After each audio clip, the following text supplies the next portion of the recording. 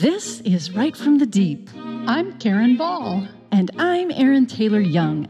And this is the podcast from writers for writers, answering the question, why am I doing this? Right. As writers, editors, and a former literary agent, we're in the deep with you, encouraging you and equipping you to find your truest story in the deep places. Get our show notes and more, including a free audio download on how to safeguard your writer's heart at rightfromthedeep.com. Hey guys, here's what's happening at Right from the Deep. Thank you to all our patrons on Patreon. You help make this podcast possible. And if you want to add your support, visit patreon.com/Right from the Deep. We'd sure appreciate it. Indeed. And a big, huge, giant thank you to our February sponsor of the month, Wendy L. MacDonald. Wendy's a writer and a poet and a podcaster and a photographer. Hey, check out her pictures on Facebook and Instagram and all those fun things. She's a nature lover, and I know you guys will enjoy getting to know her. And get this, she has a free special gift for you.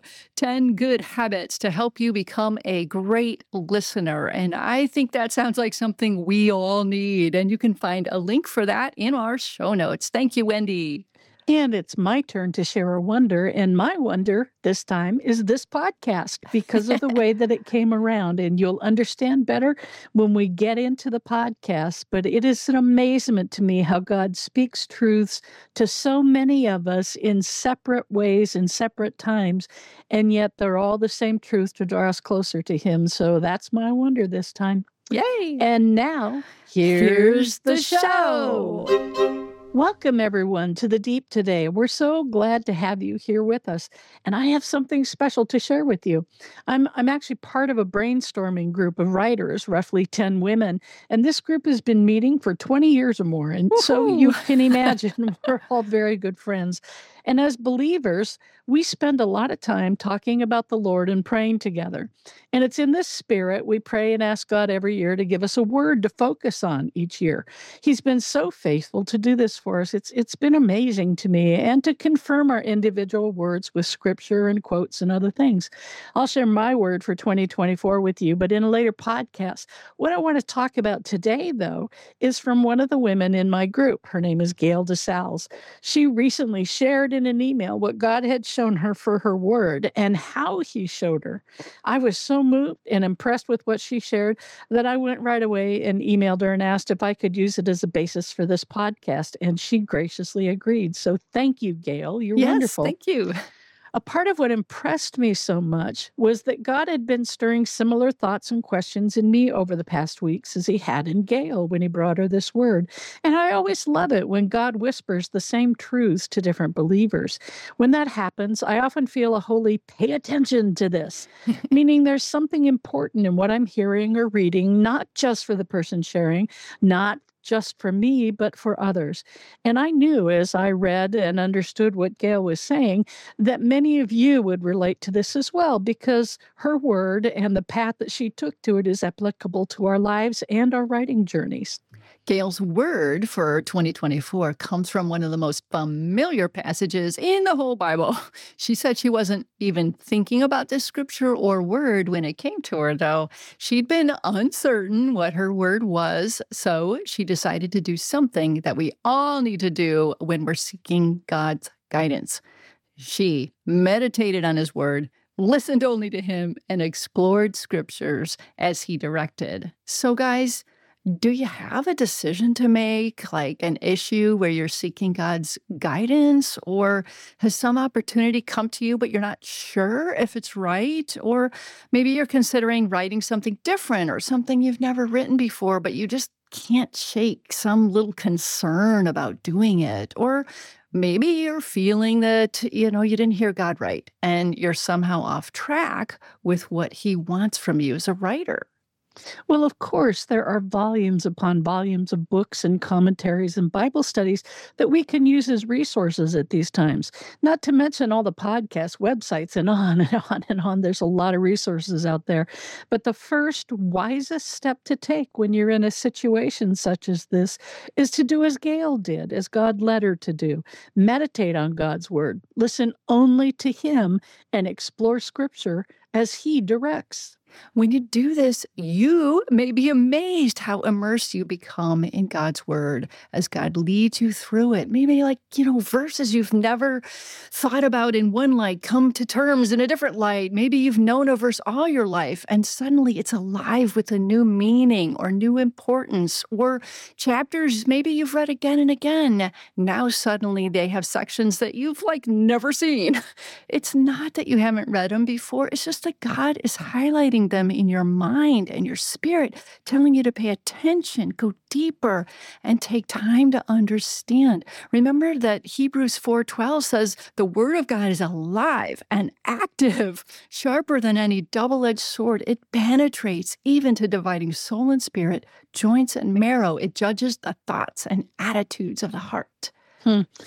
Gail described her process well when she told the group, and I'm quoting, "I've been enjoying myself so much that I keep getting the kind of dopamine rush I used to get when I took off on my bicycle for a long ride on a sunny spring day, a day not too hot or cold, when I headed down a path or wove through neighborhoods I'd never explored before." Do you guys remember doing that? That sense of freedom, exploration, excitement, anticipation?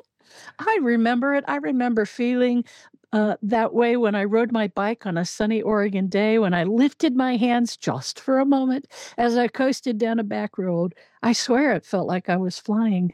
Cool. And when we come to the Word of God, seeking only to hear Him, to be guided by Him, it is the same exhilarating sensation. Trust us on that. Do it. Try it. So at this point in her email, Gail then shared her word for 2024. And that word is imagine. One of the confirming scriptures God gave her was Ephesians 3:20, and this is the familiar passage. Some versions of the Bible render the word imagine as think, while others render it as imagine. But Gail pointed out, either way, it's a term we can all embrace. So I'll read the New International Version. It goes like this. Now to Him who is able to do immeasurably more than all we ask or imagine, according to His power that is at work within us, to Him be glory in the church and in Christ Jesus throughout all generations, forever and ever. Amen. And that's actually Ephesians 3:20 and 21. So in the New American Standard Bible, Ephesians 20 is this. Now to Him who is able to do far more abundantly beyond all that we ask or think, according to the power that works within us. And the Amplified Bible, the Classic Edition, actually expands on what certain words in this verse mean. So this verse in that version is, now to Him who, in consequence of the action of His power that is at work within us, is able to carry out His purpose and do super abundantly, I love that word, far over and above all that we dare ask or think, infinitely beyond our highest prayers, desires, thoughts, hopes, or dreams. And I'm telling you that's impressive. And in the Living Bible, we find this. Now glory be to God, who by His mighty power at work within us is able to do far more than we would ever dare to ask or even dream of, infinitely beyond our highest prayers, desires, thoughts, or hopes. Man, how exciting is that verse? In each and every translation, we find an amazing truth. God is greater. Now, make that far greater than anything we can imagine, think, or dream of. His work within us and for us is beyond our greatest imaginings. Just take a minute and think about that. We can't begin to ask all that our God is able to do. I love that. And crosswalk.com, and we'll link to these in the show notes, it shares this insight. Quote, Paul had just previously written of God's marvelous plan for the Gentiles. God's love for us goes farther than even time itself. His love for us is a love that doesn't hold back. His love gives everything to the point of sacrificing His very own Son. This is unquantifiable, immeasurable love. And the article goes on to say, God, who He is, and what He does, will do, and has done is immeasurable. We only see and know a slice of the whole pie in the sky, and we can know a lot about God. He's not afraid of our questions, our frustrations, and promises. When we seek Him with all of our hearts, we will find him, unquote. That's so encouraging to me because we never, ever need to feel alone. You never need to feel that you can't figure something out. Almighty God is always at work in his immeasurable love, that vast, immeasurable love on the answer, his answer for you. Oftentimes, though, even if we have this knowledge in our heads, our feelings overwhelm us and we end up a bit lost. In Ecclesiastes 1, we see that Solomon, a man who once enjoyed deep fellowship with God, was led astray by his feelings. And yet, even in his emotional state, he is, in the pages of this book of the Bible, finding his way back, understanding that without God as the focus, life really is meaningless. Yeah, consider what we find in that chapter in Ecclesiastes 1, and especially between verses 1 and 11. Everything is meaningless, says the teacher, completely meaningless. What do people get for all their hard work under the sun? Generations come and generations go, but the earth never changes. The sun rises, the sun sets, and then hurries around to rise again. And everything is wearisome beyond description. History merely repeats itself. It has all been done before. Nothing under the sun is truly new. Sometimes people say, here is something new, but actually it is old. Nothing is ever truly new. We don't remember what happened in the past, and in future generations, no one will remember what we are doing now. So that's a discouraged man. Yes. Have you ever struggled with discouragement like this, feeling that no matter what you do, nothing ever happens, that you have nothing new to say or write, or that the same disappointments keep happening over and over? You know, you have to wonder how a man like Solomon reached this point. How does this Solomon jive with the Solomon we see in 1 Kings 3:3-14? Listen to this. Solomon loved the Lord and followed all the decrees of his father David, except that Solomon too offered sacrifices and burned incense at the local places of worship. The most important of these places of worship was at Gibeon. So the king went there and sacrificed 1,000 burnt offerings. That night, the Lord appeared to Solomon in a dream, and God said, "What do you want? Ask, and I will give it you." Wow, okay, listeners. What do you want of God? Imagine that. What is your fondest desire and goal? What would you say if Father God came to you and asked you this question?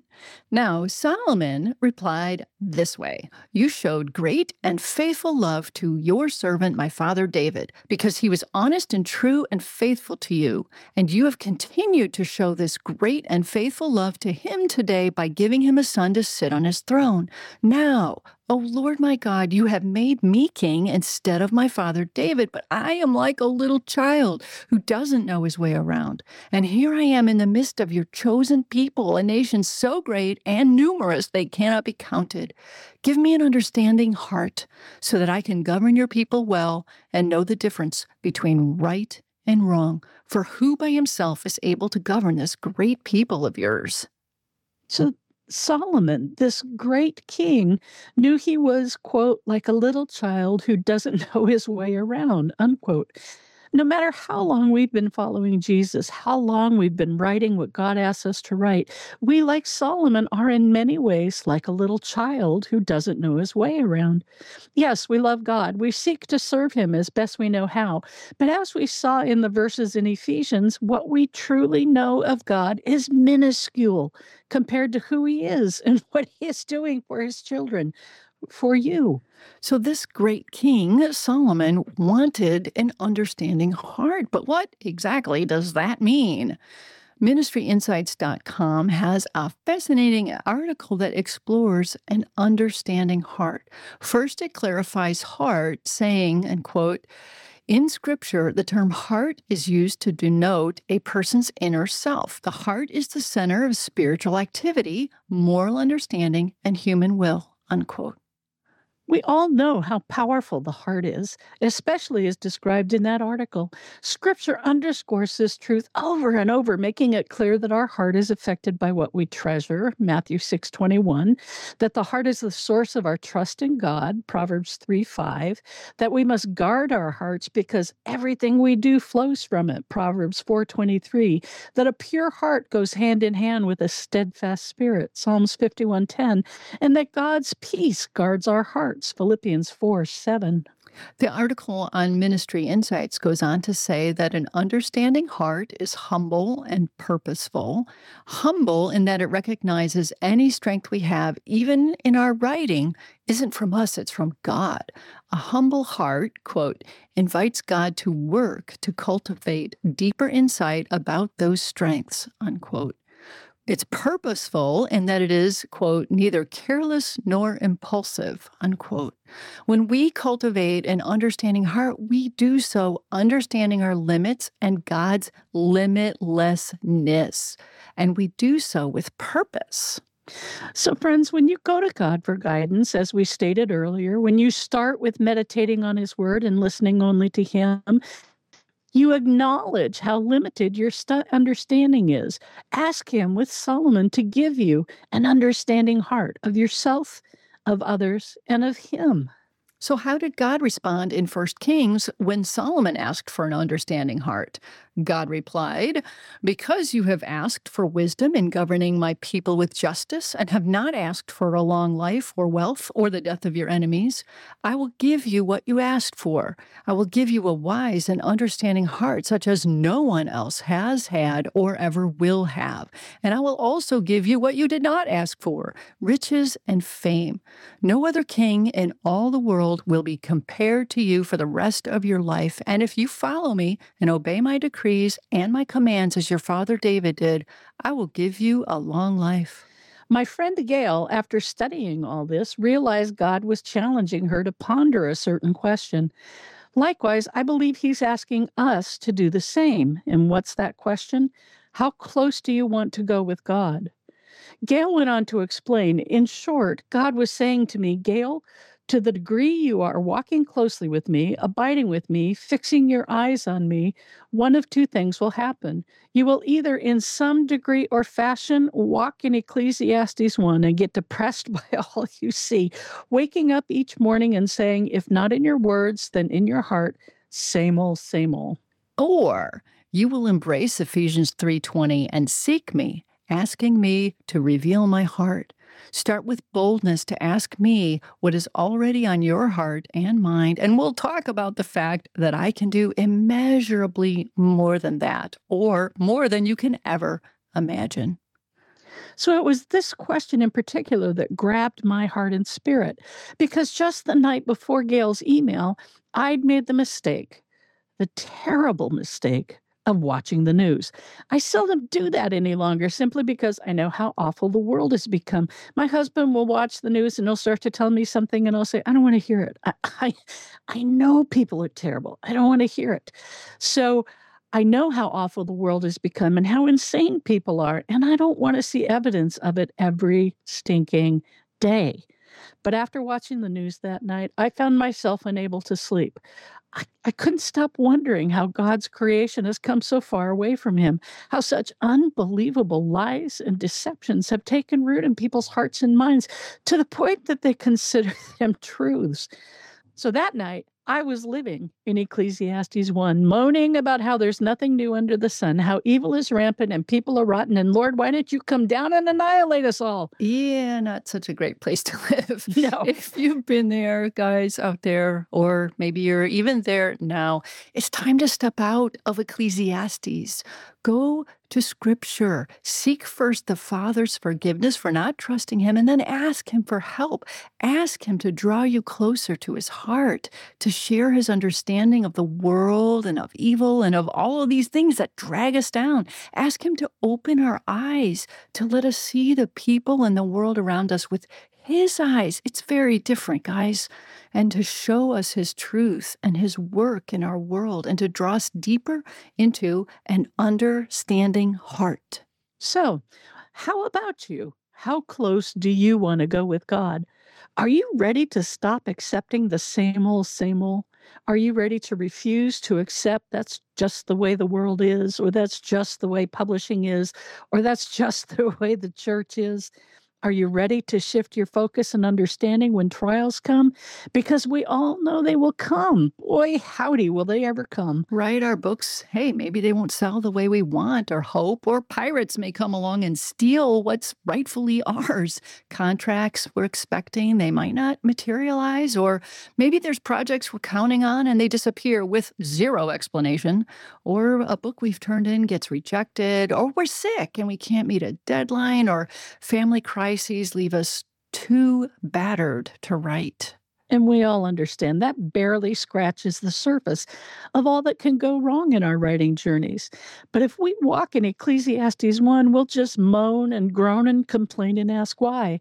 Don't do that. Instead, prepare for the inevitable trials of life and publishing with an understanding heart. When you do that, something amazing will happen.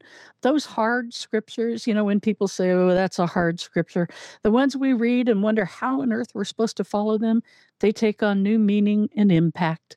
Consider James 1, 2 through 4. Consider it pure joy, my brothers and sisters, whenever you face trials of many kinds, because you know that the testing of your faith produces perseverance. Let perseverance finish its work so that you may be mature, not lacking anything. Pure joy? You bet, because an understanding heart will let you see what's happening to you with God's eyes. You'll understand every trial will only draw you closer to Him, and it will help prepare you for an eternity with the Father. When we ask God to grow us in an understanding heart, Romans 8:28 resonates as never before. And this is what that says. And we know that in all things God works for the good of those who love Him, who have been called according to His purpose. So how often have you read that and asked, all things, really? I mean, I know I've done that. Physical limitations, diseases and illnesses, relationship struggles, financial hardships, all those things are for my good? Yes, guys, yes. In any and everything, God is working for our good. And hear this, He's not just up there wringing His hands going, oh dear, I don't know how I'm going to fix this.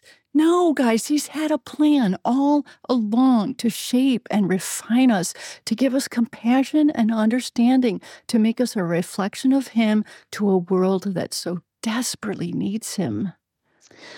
Don and I live in a fairly remote area of Washington State.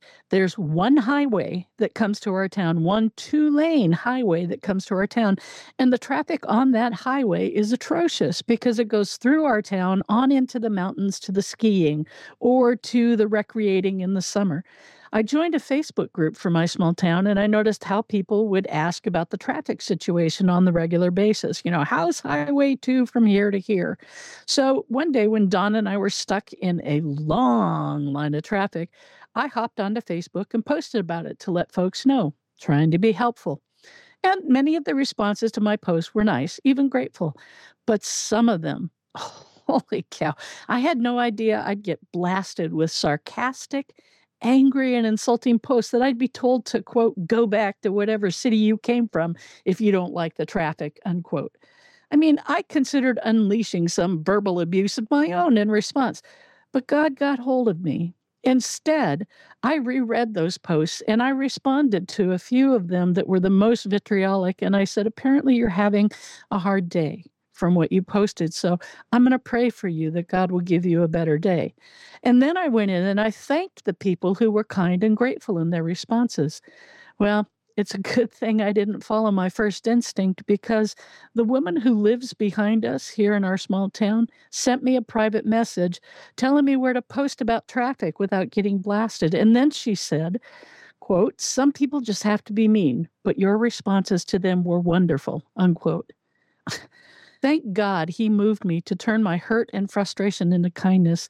I shudder to think the kind of witness I'd been to her if I'd responded in kind the way that I wanted to at the beginning. Well, that's the beauty of cultivating an understanding heart. It turns us around, and it turns 1 Peter 4:12 through 19 from one of those, hard scriptures into a great strategy filled with promise and purpose. Listen to this. Dear friends, do not be surprised at the fiery ordeal that has come upon you to test you, as though something strange were happening to you. But rejoice inasmuch as you participate in the sufferings of Christ, so that you may be overjoyed when his glory is revealed. If you are insulted because of Christ, you are blessed, for the Spirit of glory and of God rests on you. If you suffer as a Christian, do not be ashamed, but praise God that you bear that name. For it is time for judgment to begin with God's household, and if it begins with us, what will the outcome be for those who do not obey the gospel of God? So then, those who suffer according to God's will should commit themselves to their faithful Creator and continue to do good. Trials coming? Be overjoyed when God's glory is revealed. So suffering attacking you? You're blessed, and the Spirit of glory and of God rests on you. Are miseries reaching for you? Don't be ashamed. Praise God that you bear his name. And are you carrying burdens? Commit yourself to your faithful Creator and continue to do good, because he will make you able. Imagine, guys, imagine living that way. Imagine seeking God in his word, listening only for his loving, powerful voice. Imagine surrendering to him and his work in everything you are and do. Imagine what it means to ask him for and open yourself to him and to his creating in you an understanding heart. Imagine coming to him and asking for whatever abundant, unfathomable, inconceivable blessing he wants to share with us. Start today, friends. Don't spend one more second in living an Ecclesiastes 1 life. Instead, step into a life steeped in Ephesians 3:20 and let your imagination soar. Amen. Amen.